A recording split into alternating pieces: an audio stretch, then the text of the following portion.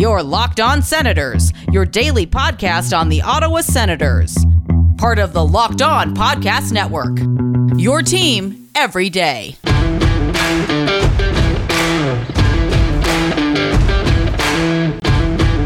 I'm Jake Sanderson, and you're listening to Locked On Senators podcast. I'm Tim Stützle, and you're listening to the Locked On Senators podcast. Welcome inside episode 508 of the Locked On Senators podcast. I'm Ross Levitan on the outskirts of enemy territory in Winnipeg, Manitoba, alongside Brandon Pillar up in the Blue Mountains, and the Senators laid an egg last night in South Florida. But the good news, Pilsy, is they've got a back-to-back to get ready for starting tomorrow. Yeah, hopefully they do better out west than they did down south in Florida. Tampa and Florida Panthers did not go the way the Sens wanted, but a matchup up against Arizona and Vegas hopefully can go better for them. And Ross, the Belleville Sens, they also have a back-to-back up against the Rochester Americans. So you're telling me we can flush that Panthers game pretty quick because we got a lot to preview. Two struggling NHL teams. Ottawa a chance to get back in the win column. Ottawa only with 3 wins in their last 11 games. So we've got all that. Plus, friend of the show, Tyler Ray at Defense Minister on Twitter. We're going to talk a little free agency and off-season. This is the Locked On Senators podcast. Your team every day.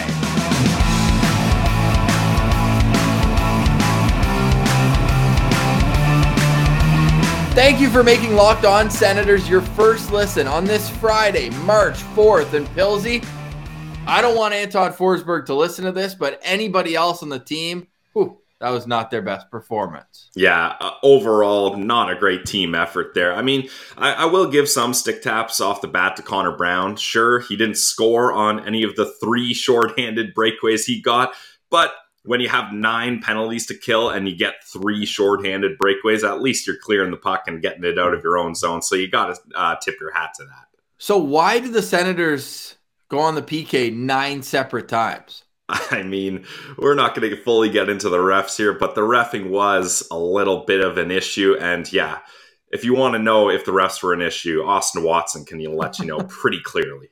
Yes, he made his thoughts known at the end of this one after he got a 10-minute misconduct. Parker Kelly got a 10-minute misconduct for barely doing anything. I watched the replay, and he got tossed before even saying a word. So a lot of people thought, maybe he said something to a ref, and that's obviously a way to get kicked out of a game. But it almost looked like they were throwing him out for asking Montour if he wanted to fight, and Montour hit him with a reverse hit earlier in the game. Yep. Was that Montour? Yeah? Yeah, it was. So yep. At that point, he's probably like, hey, do you want to actually face me and go man-to-man? So I don't know if that's worthy of getting kicked out. But at that point, the refs had already lost the plot of the game. It was already deteriorating into a debacle, yes, as Ray Ferraro once said. And the Senators clearly frustrated that they couldn't get anything out ongoing. This was the 3rd worst shot differential, Pilsy, in a Senators game in franchise history. They were outshot by 30. The shots were 48-18 in this one. So you can understand the sense of frustration, especially coming off a tough loss in Tampa as well. Yeah, and I mean, the Sens were outshot 25-7 in the first. They had 2 different stretches where they went 10 minutes without a shot. Florida put on an absolute clinic. There's no other way around this, Ross. The slot shots broke a record. It was 30 slot shots.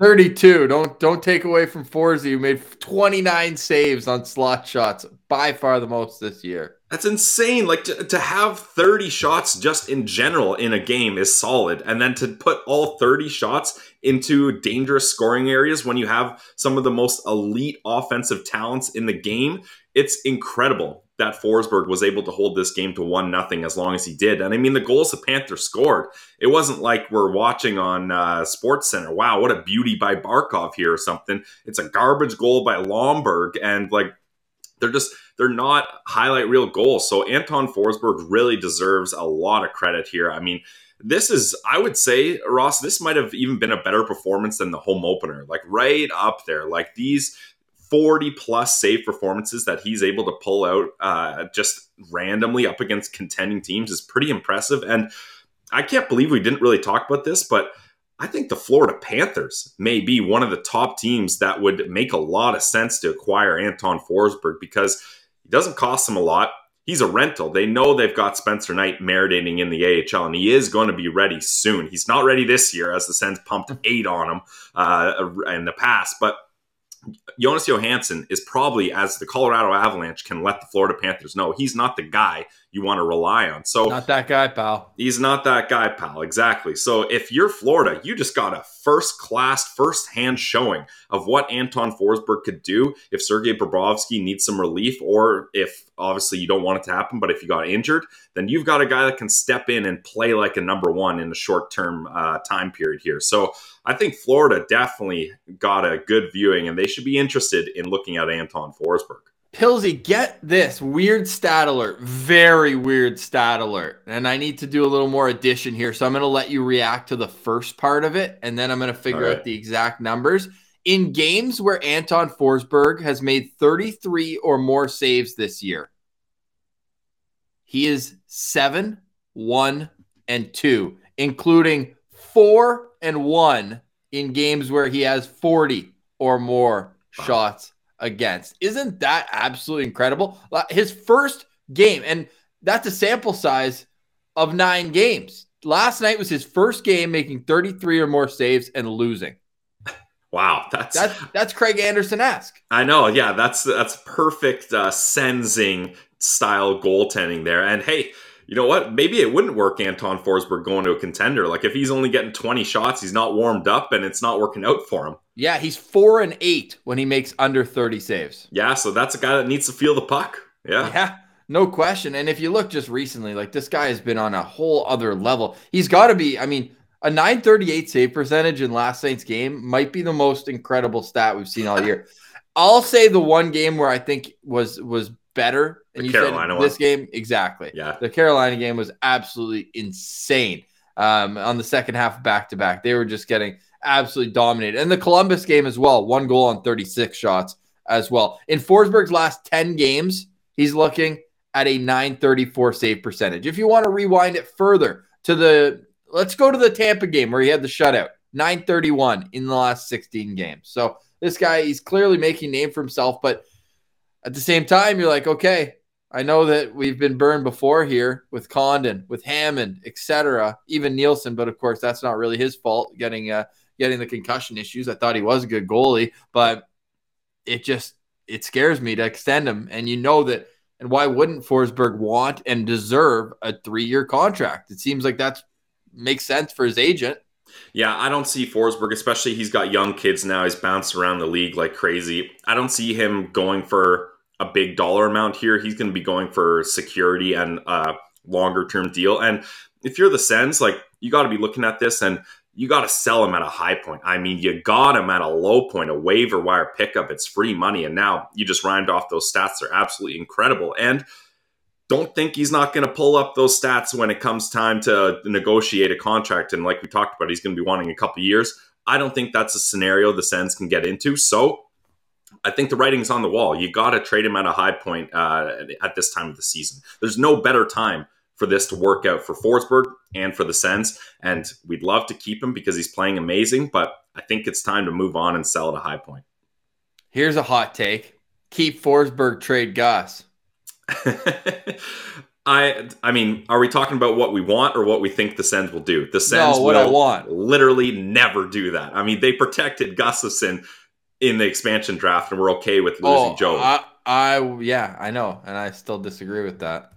Yeah, you can disagree, but I'm just saying that I don't even think that option is on the table for them. Oh no, it's not. It's not. That's just me being a little bit of a hothead after a loss and seeing what Forsberg's been able to accomplish over such a long period. They protected Gus based on a 10-game sample size last year. Yeah. I mean, you're just seeing an 18-game sample size of pretty friggin' good hockey from Anton Forsberg, and it's not like he's over 30. Like he's 29 years old. That's how old Craig Anderson was when he got to Ottawa. Yeah. If not even 30. So I'm really in a pickle. I don't envy the Sens front office for having to make this decision, because if they trade Forsberg continues to play like this, and then Gus never pans out, and of course we're cheering for him to pan out, but if he doesn't, this could be one where you look back and you're like, I don't know. It's certainly not going to be the same as the Mark Stone trade, but we got into that a lot more last night on the postcast. But you talk about the goals, just bang away garbage goals. Well, 26 was getting his stick caught up and couldn't clear the crease there on the final goal. So I don't know. I don't know what's going on with that. I don't want to beat a dead horse here at this point, but he certainly is over the last month had opportunity. So that conversation can't happen anymore. It's just opportunity conversation for Brannstrom has to be over. Yeah, I mean, I still, obviously, he's getting a big chance here. I still would have loved to see what he could do in a longer stretch, but with COVID canceling games and those opportunities just aren't quite there. Like, if we could see him a full 60 game at least season, I think that'd be a big help, but that's not going to happen. And even if we did, I'm not fully confident that he would wow us in that scenario. And I'll repeat it once again. I know you've kind of soured on this, but I still think it's not going to work out with Brannstrom and the Senators. But I think if he moves on, he can find success somewhere. But I think you got to look in the mirror if you're the Sens and if you're Erik Brannstrom and say it's just not going to work out here.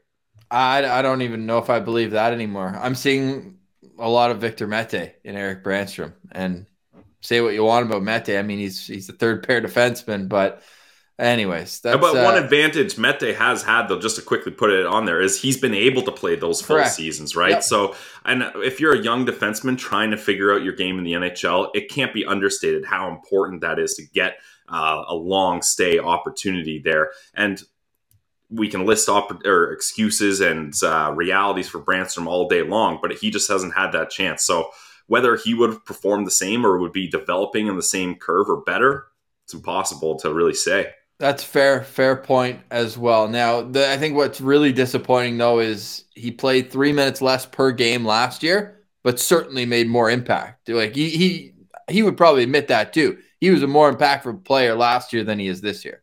Yeah, I mean, definitely. Yeah, I think a lot of players on the Sens team could say that about that final stretch where things were just clicking for everyone, especially Erik Brannstrom. Yeah, 100%. All right, well, Brannstrom, we assume and hope he'll be in the lineup tomorrow when they take on Arizona as well. Now, we'll get into that preview later on in the game. We've got Tyler Ray coming up to talk a little more offseason, and certainly we'll ask his opinion of Erik Brannstrom, the king of the thread on Twitter at Defense Minister. But Pilsy, we got some exciting news tonight on TSN 5. We're going to get to see Tyler Boucher. Yep. Mark, my thoughts on the broadcast. They're playing the Hamilton Bulldogs, a team that just beat them last weekend, and they've got Mason McTavish. So talk about 2 top 10 picks going head-to-head tonight. What kind of challenge do you think that presents for Boucher? Yeah, I mean, it's going to be a big challenge for him, and especially, I mean, with McTavish, we've seen what he can do in a big stage, like he's able to perform, and so being down in junior, he's going to dominate the way he has. So Tyler Boucher definitely is going to have his work cut out for him, especially if this game ramps up physically. Yep, I would like to see it. Talk about physically. Just go back quickly. I'm just seeing a report coming out, Darren Dreger, that NHL Hockey Operations is looking at Austin Watson's tirade, as he called it, against the official. And at least he got his money's worth if he got fined, because he certainly let the refs know how he was feeling on that. And if you want to hear more about that incident and the game, you can go listen to the postcast wherever you get your podcast, because we're on to the weekend, Pilsy. In the words of Bill Belichick, we're on to the next one, because the Senators have 2 games coming up, and so do the Belleville Sens. So let's get into a preview of both those games right after we get to Tyler Ray and a word from one of our favorite sponsors, Pilsy.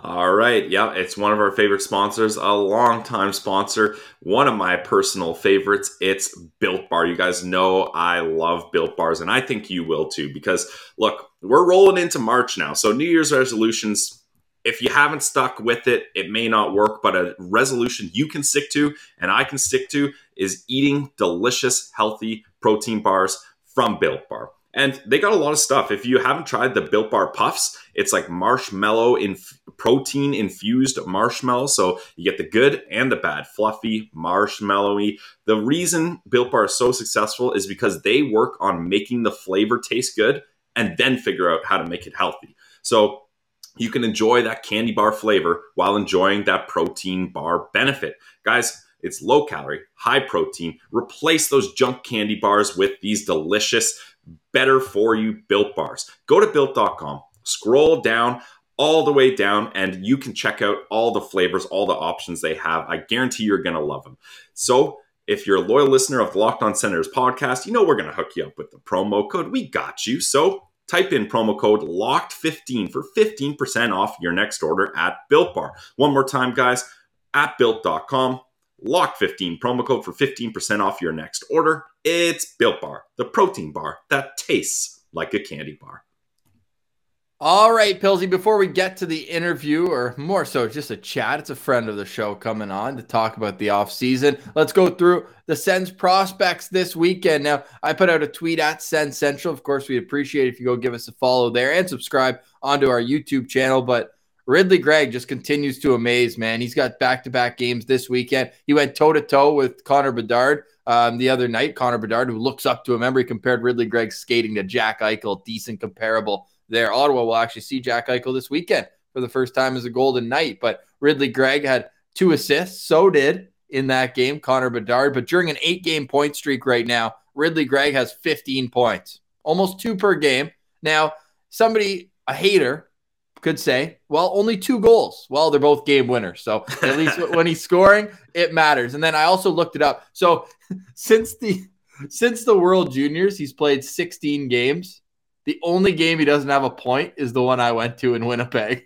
Everybody, make sure you're tweeting at Ross. Do not go see Ridly Greig. Do not mush him and ruin Brandon's chances of getting to the playoffs, because we need to see Ridly Greig in playoff hockey. So what I was getting at there, in the 7 games before, so the point streaks were broken up by that one game. In the 7 games before, he had 7 goals. So don't worry about the lack of goal scoring. He's got that in spades. But 15 points. 38 shots on goal, Pilsy, in his last 8 games, +6, 23 penalty minutes as well. And if you want to see a breakdown of how all the Sens 2020 draft picks have done since being selected by Ottawa, you can go check it out. I made a very high-quality graph on our Twitter page. Maybe I should pull it up here real quick just so people can see if they're watching on YouTube. A little incentive to join the show on YouTube. Pilsy, I just want to take away, or I want to get what your biggest takeaway is from this group.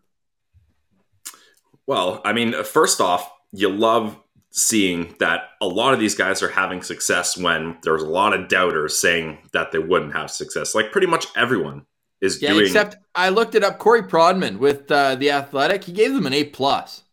Really? Yeah. An A+?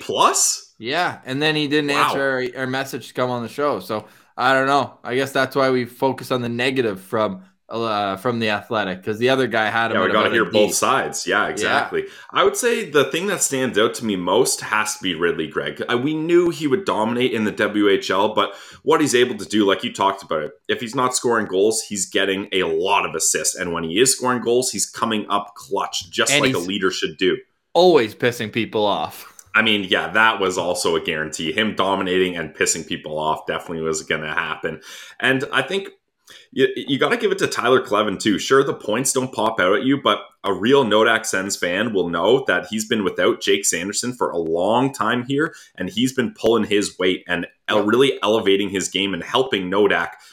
There's no blip in the radar for them without Jake Sanderson. They're still chugging along, and that's a big reason why they've got the momentum to have success coming up here. I actually added ± just for Tyler Kleven. That's why I added that entire one. He leads North Dakota in ± this year. So I think that has to be noted. If there was hits category as well, he'd be number 1 on that as well. Pilsy, what stands out most for me, how about Igor almost at a 35-goal pace here, as he's played 72 games and has 29 goals at the AHL level right after the draft. Like, to me, that really stands out.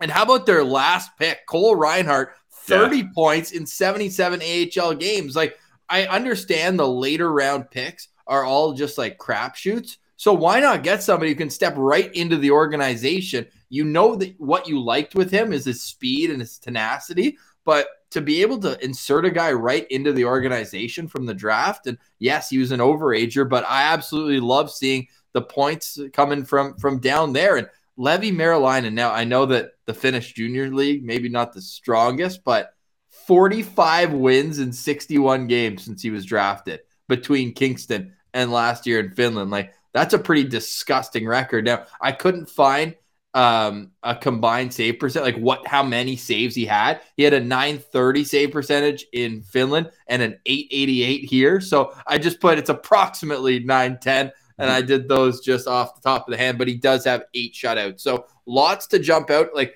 Roby, youngest player in Liga, or one of, then youngest player in the AHL, and he's still clicking at over a half a point a game. So there's a lot to like, and we haven't even touched on the fact that their first pick's already played over 100 NHL games, and that their second pick would have been in the running for the Hobey Baker if he didn't miss so much time. So had to get that in there. It's a Friday show. We're probably going to go long today. Shocker. But now let's get to our friend of the show. Here's Tyler Ray at Defense Minister. All right, we now welcome back a friend of the show to the program. It's Tyler Ray. You can follow him on Twitter at Defense Minister. And we're going to take a peek ahead at the upcoming free agent group. And that also becomes relevant when you think we're only less than 3 weeks away from the trade deadline. But first, Tyler, welcome back to the show, man. And congratulations. You had some exciting life news since we last had you on. That's right. I found my way. I found someone lucky enough to become my wife. So there we go. Yeah, and it's nice to be on the show because it was a Twitter relationship to start with, and it's a hockey relationship, so it all ties in together. Beautiful. You got a ring before the Sens.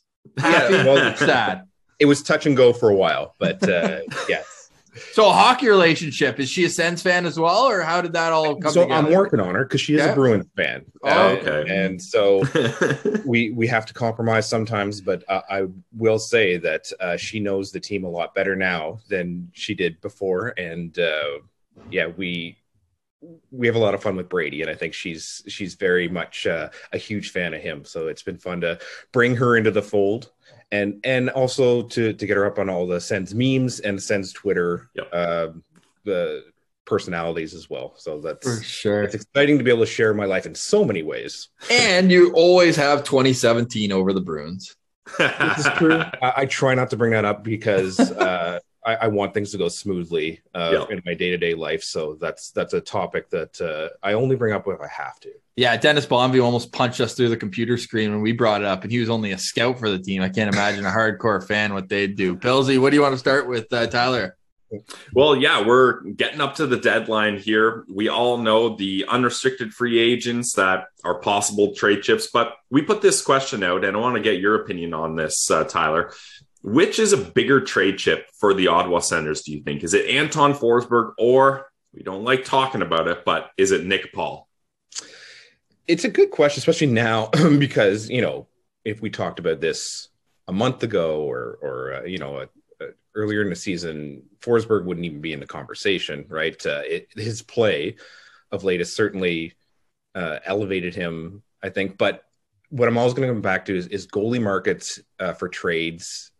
Even if you've got a good goalie, for whatever reason, it's not the same as it is for skaters. And so I think Forsberg, if you put him out there, you wouldn't have a problem dealing him. But in terms of the return, I feel like you won't get back, what you potentially think he's worth. Whereas with Paul, I think nothing's really changed there as far as the type of player he is and the type of value that he has around the league. So that's a better trade piece. And I think, but I also think both of them are valued around the league. So you wouldn't have an issue trading either of them. Yeah, when it comes to Anton Forsberg, he's obviously a level up from the goalies, maybe even 2 levels up from the goalies who have been on the move. But there's been 5 goalies traded since December 14th, and 4 of them were traded for future considerations. And Andrew Hammond is the other one, to give you a sense of kind of what guys are going for. And of course, with Anton Forsberg, there's been a long sample size this year of him. We just finished talking about the numbers and how they're glowing, not only in the sample size, but when he faces more shots, he's that much better. Last night was his first loss when having more than 33 saves, and he's had 7 of those games this year so far. So when you look at what kind of value, understanding maybe the mitigation that a goaltender would have, what do you think Sens fans should be content with if they get a pick or a prospect in return? Being content with, I think you want to set your expectations for the return. it's probably like if they could get a third rounder from, I mean, maybe you get a second. Didn't David Riddick go for a third rounder to the Leafs? Yeah, and that's like Foligno went for a first, so Nick Paul's going for a first, second, and third. Then at the deadline, if it's Toronto, honestly, the Tatar trade package, yeah. The trade deadline's weird every year because oftentimes it's just the market gets set at some point, and then all of a sudden everyone has to follow that market. Yep. And so if there's a goalie that goes in the next week or two and gets a little bit higher return, and then all of a sudden Forsberg becomes that much more valuable. I think that guy is Marc-Andre Fleury, right? I think teams that are going for a goalie and are serious about it are going to go for Fleury. And then once Fleury's traded, that's going to set the market like you're talking about. And now Forsberg's the top dog. Yeah, exactly. And like, it all depends. I don't even know if the team's set on trading him either. Right. So I think to them, the value of the return is not as important as, is this guy here next year or not? Yep. And then that's the determinant. Then they'll take whatever they can get. If the decision is we aren't going to bring him back, then if all they can get for him is a 4th round pick, they'll probably get a 4th round pick. So it's I think they have to figure out if they want him here or not, because I don't think the return, it's not going to be a thing where they like, well, we're going to lose out on this it's high draft pick return or high prospect return that's coming from if we don't trade him now. I think it's just is he come back or not? And if he is, let's get as much as we can for him. But the thing with Forsberg, and Ross and I talked about this on the show today, is we don't see him just doing this rental deal, like finishing out his contract and then signing another 1-year deal. He's got kids. He's been moved around. He's going to be going big for some term, right? So if you're the Ottawa Senators, does that kind of make you hesitate and be like, hey, we've tried the rewarding backup goalies for short stints before, and that hasn't worked out for us? Do we just cash in on a waiver wire pickup and take a 3rd or a 4th, like you're suggesting, and let him go? Or, hey, it's never worked before, but maybe it'll work this time. Let's sign him to a 3-year deal and give him over $2 million. Yeah, and that I hopefully they've had enough where they're not going to get burned again, and they understand what they want to do. The other consideration is how much you want to spend on goaltending next year, because and whenever I talk about cents, it's not cap hit, it's dollars, right? That's what's important to them. Matt Murray's making $7 million next year. He's making $8 million a year after that. So Forsberg, if he comes back, even if you can get him to agree to a 1-year deal, it's not going to be what he made this year. Nope. So you're going to add another, let's call it $2 million. I don't know what the ask is, but probably at least $2 million. Yep. On top of the 7 you're going to pay Matt Murray, and then you got Gus on a one-way as well. He's got the one-way, yeah. And so even if he's not on the team, you're paying him, $1 million or around that to play in the minors. And a team like this can't really afford to allocate that much to one position, I feel like. So that might just take the decision away from them. Like I assume they've had contract discussions with him to this point. And if it's coming back like, hey, I'm not doing the deal that I did this past summer, and nor should he, then I think that might just make the decision for you. Worth noting, though, Thomas Chabot is making $4 million in real money next year, and his AAV is up at 8. So you're looking at a guy who maybe you got a little more flexibility, because your entire decor right now with 4 guys signed is $13 million in real money for next year. So there's that. And then, of course, the really curious thing, and this isn't a pending UFA, but what do you think happens with Nikita Zaitsev? Of course, he's got that albatross signing bonus due on July 1st this year. Do you think that ramps up the pressure? Play aside, but for the Senators to finally realize that maybe moving on from him is the best play. Yeah, before Zaitsev, I'll just say, like on the Chabot thing, I noticed that too, right? He drops down for whatever reason next year. He goes from 7 to 4, I think. Yep. And then jumps right back up the next year. Yes. That's great. But then I looked. So Brady's going up $2.5 million and Drake's going up a $2 million next year. So those savings are kind of offset by the raises they're giving other guys. But as far as Zaitsev goes, I think if we didn't have to deal with that signing bonus, just knowing how the team feels about him, how the coach feels about him, I would say, they don't really care about how the fans feel or how outside feelings, like he's here. But the fact that signing bonus there, the Sens, we know how they feel about signing bonuses. He's the only signing bonus on the entire cap friendly, and that's because they didn't give it to him.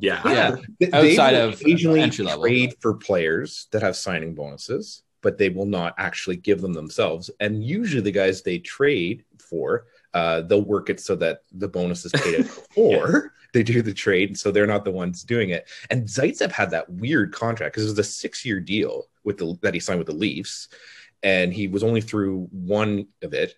The first 2 years had signing bonuses, so they got the Leafs to pay the second year. He's had now 2 seasons where he hasn't been, and then for the final 2 years, he's got the bonus comes back into play. And that was when I looked at the contract, I was like, this is probably the off season that they look to do it. And I am of the mind, and I feel like a lot of people think that he's untradeable, like with his contract.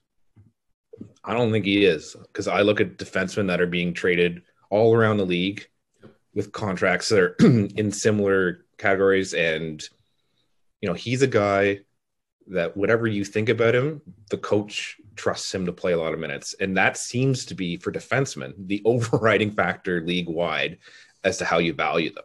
So if DJ Smith thinks enough to play this guy in a top 4 position most nights, which tends to be what happened, most coaches will agree that that's how they see him. Because then I go back to Cody Ceci, it's the same thing. Like it's all based around that. So if they got the will to say, all right, we need to move on from him for financial reasons or otherwise, I don't think it would be that hard to actually make a deal. Now, you're probably not getting like a ton back in return, but in terms of moving on from him, they could do that. Yeah, you don't think he's the kind of player where you need to add a sweetener for a team to take him? I don't think so. Like what you probably do is have to take someone You back. got to retain Not like the same contract necessarily, but take some money back in the form of a roster player. But we're not at the point in his contract anymore where you're like, okay, he's got 4 years left. Like nobody's going to take on that term. Like after this year, it's a reasonable 2 years left. Yeah. And if you find a team that doesn't care about signing bonuses, because some teams do, like Ottawa's not the only one, but like a bunch of teams don't care. Yeah. So if you find within those groups of teams, the signing bonus isn't going to scare them away. It's more about whether he fits on the roster and is his cap hit work? Yes. That kind of thing. So I do think, that's a contract he could deal. I haven't heard anything kind of leaked out or sometimes you get some reports about them doing a little bit of shopping. Nothing on that end, but also I feel like that's probably an off season and not a trade deadline deal necessarily. What do you think the amount of moves? How busy do you think Pierre Dorion will be come trade deadline here, March 21st? I feel like he actually will be pretty busy, but it'll be a bunch of little things, right? Like last year, just kind of 7th round pick, just cleaning out the contracts. Yeah, it's more of a roster clean out. I mean, they're not super concerned about piling up picks. He's said that a few times. But at the same time, if you've got a bunch of guys aren't coming back, and they do on the UFA front, then you may as well deal them. For the remainder of the season, there's guys that have come back from injury now, and some guys in Belleville they could give some looks to. So you have that opportunity with a bunch of games. You may as well kind of clear out the deadwood a bit to start looking at what the roster might look like next year. Yeah, and Pierre Dorion has mentioned that's something he's very interested in doing, is cleaning things out so that you can look at the offseason and say, here's what we got moving forward. There's not a bunch of these question marks. So, but one thing I would say is a question mark I kind of have, and I think a lot of fans do, we're talking about cap situations here, is Colin White's back from injury. And he's got a little bit of a tryout period here because he's one of the few players that has the option with the buyout rules that it's only 1/3 a buyout rule, which is a huge, huge advantage if you're the Senators and you're looking at going that option. What do you think Colin White needs to do in order to show the Senators, hey, it's much more worth your while to keep me around? I know I'm getting paid Batherson money and I have a Batherson type contract and I won't produce at that level, but here's what I can do. Don't buy me out. I think it's hard, and it's not his fault per se, but and especially with the injury. But even before this year started, when we knew about this, kind of deadline with the contract and the buyout, like you said, this is the year they would do it if they're going. If you don't do it this year, then you're not going to buy him out. You're sitting with that contract the rest of the way. So just for people who might not know the ins and outs, so he can be bought out at 1/3 of the cost of his contract now, but if they wait, it would be 2/3. Sorry, I just want to get that in there. Yep. Yeah, exactly. And so he's got 3 years left after this year, right? Yep. And so he's got 15 million left to be paid to him. So if you pay him, you only owe him 5 million if you buy him out, and it's spread out over 6 years. So that's less than $1 million. Like in terms of, you're almost, it's like an entry level player. That the value of that contract. Now it's for 6 years, but it's still completely manageable. Mm-hmm. And so you've divested yourself, because there's no way I feel like he's untradeable. You think so? That was my next question. I think so too. I think so too. I can't see a team, unless he had like a really sustained period of high offensive production. Right. I don't know if that's in the cards for him, but let's say that happens. I can't see a team saying, "Hey, this guy's got another 3 years at close to a 5 million hit," where he's kind of shown that he's not a top 6 player. I don't think many teams would slot him in there, and that's a ton to pay for a bottom 6 player. And if you are going to pay a bottom 6 player $5 million, he better be special in that area. Like he feels he's your Pajot, or exactly. He's killing penalties. He's playing physical. Yeah, he's doing other intangibles. Yeah. And the problem with Colin White, who I really like as a guy, and like you have to have affection for the guy. He was the first guy to step up and actually like commit to the team, right? So there is that. He's been here a long time, long as Chabot has. He's almost one of the longest tenured guys in the team, I think, next to Paul. Only guy to play a game in that 2017 run, albeit 2 minutes. So this is not me saying I don't like the guy. Clearly he's loved by his teammates. He's kind of a goofy guy, whatever. But his game is not really suited for bottom 6, because he's not really strong defensively. Like that's not his game. He can hold his own. He's not terrible, but he's not a first penalty kill unit guy. He's not your top face-off guy. And they're kind of talking about putting him on the wing, and that's fine, more just because some guys have passed him and they want to find a place for him. But I don't even think he's as effective on the wing as he is at center. So it's a guy that it's a luxury, right? He can contribute, and you like to have him in your bottom 6. You're like, hey, if things happen and we need to elevate someone in the lineup, there's a guy we can pick. We can depend on him a certain amount. But that the contract is, I don't think, ever going to dictate that you're getting good value from him. And this is a chance for you to walk away from that contract almost in entirety, because if you don't, and then you decide that's we're getting squeezed here and he's not providing value. No, if you try and trade him, someone's going to say, well, here's my Colin White. You can have him in return, right? Yep. And that doesn't really help. Then you're just swapping problems. So I think they got to look at. I don't know what honestly he could do the rest of this year. What'll happen, I feel like we're right in the midst of his first few games. He'll get an adrenaline rush, right? Like when they come back from a long-term injury, you kind of get that. You run on adrenaline. 2 points in 2 games. Exactly. Well, 3 now, but nobody. I'll be interested to see at game 15, game 20, where he's at, because that's sort of a better measure of what you might see from. And then I don't know, with a long-term injury, it's a lot to ask for someone to come back and be up to full speed with everyone else for a long sustained period. Yeah, the only name, and this would be ironic just based on the fact that they got the pick from them, but Don Granato, the head coach in Buffalo, is his coach at the junior program, speaks super highly of them. And his teammate there, we love these little connections, Alex Tuck with Boston College. So I don't know. Yeah. And a team where no team who's contending is going to be like, oh, I got to add Colin White. But maybe if they see a project in him and they're like, no, we can use him in a top 6 role, and we have space in our top 6 to give him that runway. Maybe it's a little bit of a premature evaluation. But final thing from us, Tyler, and we want to touch on the Belleville Sens, who obviously are fighting for their playoff lives, although they've won 7 of their last 10 games. But they've got this certain defenseman who's over a point per game. Like, where are you at with the Michael Del Zotto saga? Of course, we didn't mention him in the UFA discussion because he's got another year left at $2 million. So what's going to happen with him? That's a weird one because I could see a team looking at what he's doing there and say, hey, maybe he'll work out for us. And like the 2 million next year is the big kicker. If he was a rental, I'd say they'd have no problem getting him off the books. He clearly doesn't want to be in here. They don't seem to want him here. So I'm sure they're burning up the phone lines trying to see if anyone's interested in him at the deadline. And then if not, then they probably buy him out.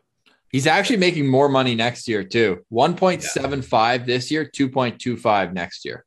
Yeah. So I think they'll try as hard as they can to find a place for him to see if someone will take that money off their hands. And if not, like, it's best for both parties. But he can stay in Belleville for the rest. Like, it looks like it's been a great addition if they can. Yeah. He's a big part of that team and their success. Yeah. So where do you think that went wrong? Because he's been an offensive-minded defenseman his whole career, and then it seemed like the Senators typecasted him to be this defensive stalwart, and it just was never going to work. It's one of those things where I think if you don't make a good first impression on DJ, then you're in a tough space. Because I look at like Alex Galchenyuk, same way. Like came in, played a few games. Coach like it's not going to work. And on you, and they kind of just wipe their hands and say that's it. Like you'll hang around. Those was a healthy scratch for a while, and then they just said, well, now we got to get out. And some of that I think is like, you made us look bad with us. The expectations we had for you, and I think they were unfair expectations because he's not that player. I don't know why you thought he was, but he can contribute in certain ways, but not as a top 4 defenseman in the NHL. So I just feel like both parties want to move on from that, and at least he's helping out Belleville. Like there's some value in that currently, anyways, instead of sulking up in the NHL roster. Well, Belleville has a big back-to-back against Arundel, and the Rochester Americans are going to be following along with that, and always following along with Tyler Ray at Defense Minister on Twitter, so you can go follow him there. Tyler, always appreciate your insight. We'll do it again down the road for sure. Appreciate it, guys. Stick taps to Tyler for joining us. Really appreciate him jumping on. Always has great insight, and if you want to use the insight that you get from Locked On Senators to try to make a few bucks, or fade us, go to betonline.net. Betonline.net. They have everything you need from the latest odds, totals, player performance props, and more. Go see it for yourself at betonline.net. It remains the best spot for all your sports scores, podcasts, and news this season.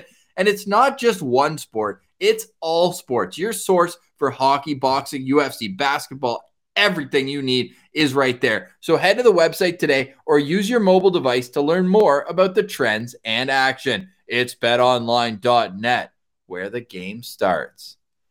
All right, Pilsy. Well, the games are coming fast and furious. I mentioned off the top the Ottawa Senators with 3 wins in their last 11 games. Certainly not the percentage points they were clicking at earlier on. Of course, you can blame injuries if you want, sure, but I feel like on a day like today, we need a little levity to come out. So I'm going to pull up a little positivity after I get an opinion from you. What would be a successful weekend for Ottawa here, going up in Arizona, in Vegas?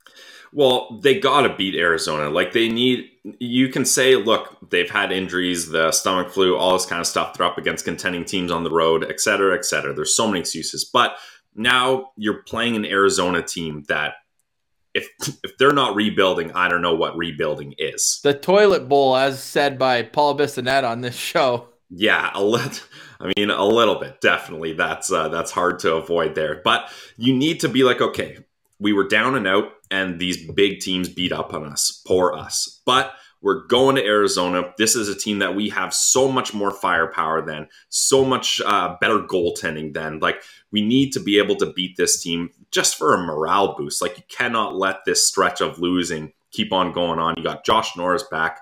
I expect they'll get a lot more power play time than they did in last night's game. That's for damn sure. And hopefully, whether it's Matt Murray or Forsberg, they can shut the door and you can get like a 3-0 win for the Sens would be just a great morale boost. And then you head off to Vegas. And sure, Vegas isn't doing so hot right now either, but I can tell you from personal experience, going to that Vegas barn is quite a different experience, and it's pretty intimidating. And they still got a lot of firepower there in Vegas, even if maybe they're not having the most success recently. So I think you need to get that easy, nice W in Arizona and then see what you can do up against Vegas.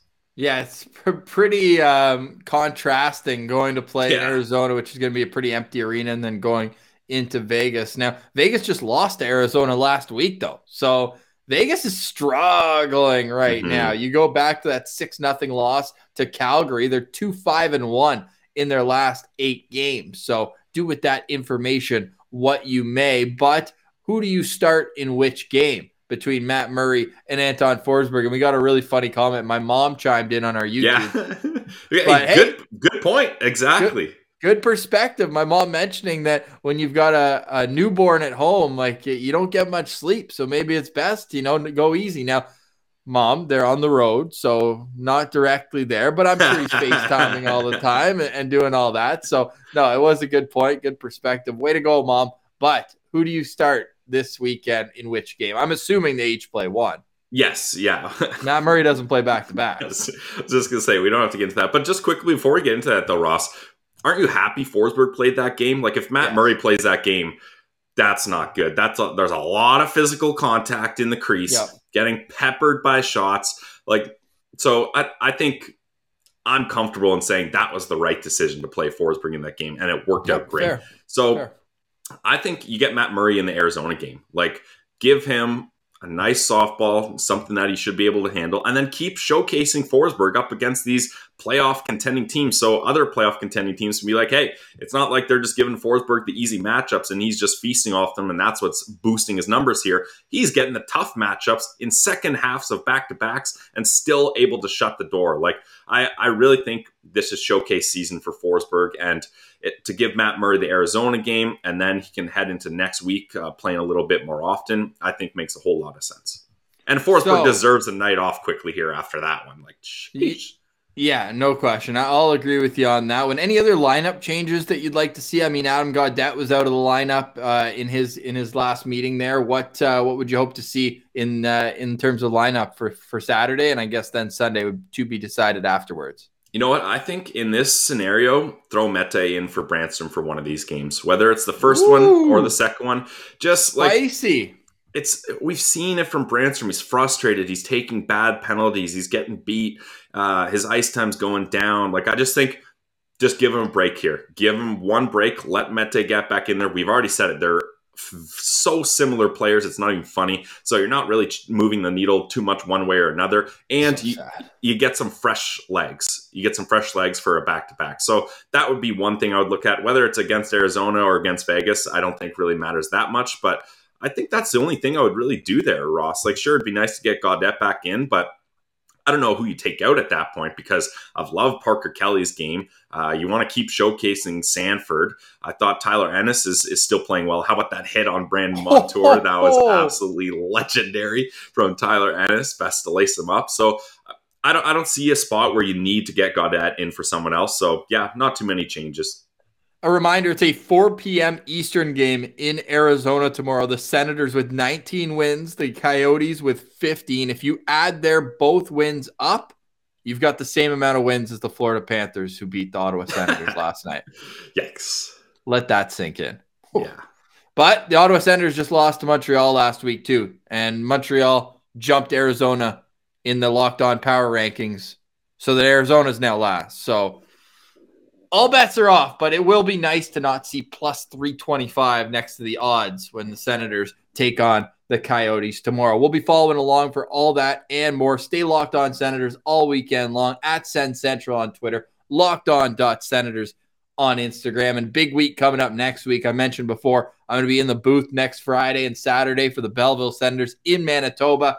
And we've got a couple interviews that we're working on as well. So hopefully those work out and we can bring you that on our YouTube channel. In case you're in a craving mode for some interviews, you can go back. I think we've got upwards of 30 interviews in a playlist here on our YouTube channel. So you can go check that out. And I promise to send us off with a little levity, a little positivity going into the weekend. How great is it to see Drake Batherson and Shane Pinto on the way to the arena there? This courtesy of Drake Batherson's Instagram and safety first, Pinner driving with the helmet on. Hey, I mean, when you've got an injury, I don't have a problem with that at all. Let's keep Shane Pinto in a bubble so that he's ready to go this season. Now, some people noticing on Twitter, they're wearing black and red, no yellow, as we know, the no contact, but hate to burst the bubble when the boys are out of town. I don't think they have to worry about contact here when they're not skating with the full team. Yeah, that's definitely fair. So we won't have to assume that they're going to be closer to returning, but it is great to see the old dress and drive, baby, from Drake Batherson, man. Just the vibe that he brings around the rink each and every day. You got to assume the team misses that on the road and on the ice. So the Ottawa Senators fall 3-0 shutout loss. Again, if you want more from that game, we've got it for you on the postcast, available wherever you download your Locked On Senators podcast. Please subscribe to the show on YouTube and follow us on social media. For today, though, we say goodbye. Have a great weekend. We'll chat in the postcast tomorrow. Again, we'll be live about 10 minutes after the game. For Brandon Pillar, I'm Ross Levitan. This has been the Locked On Senators podcast, your team every day.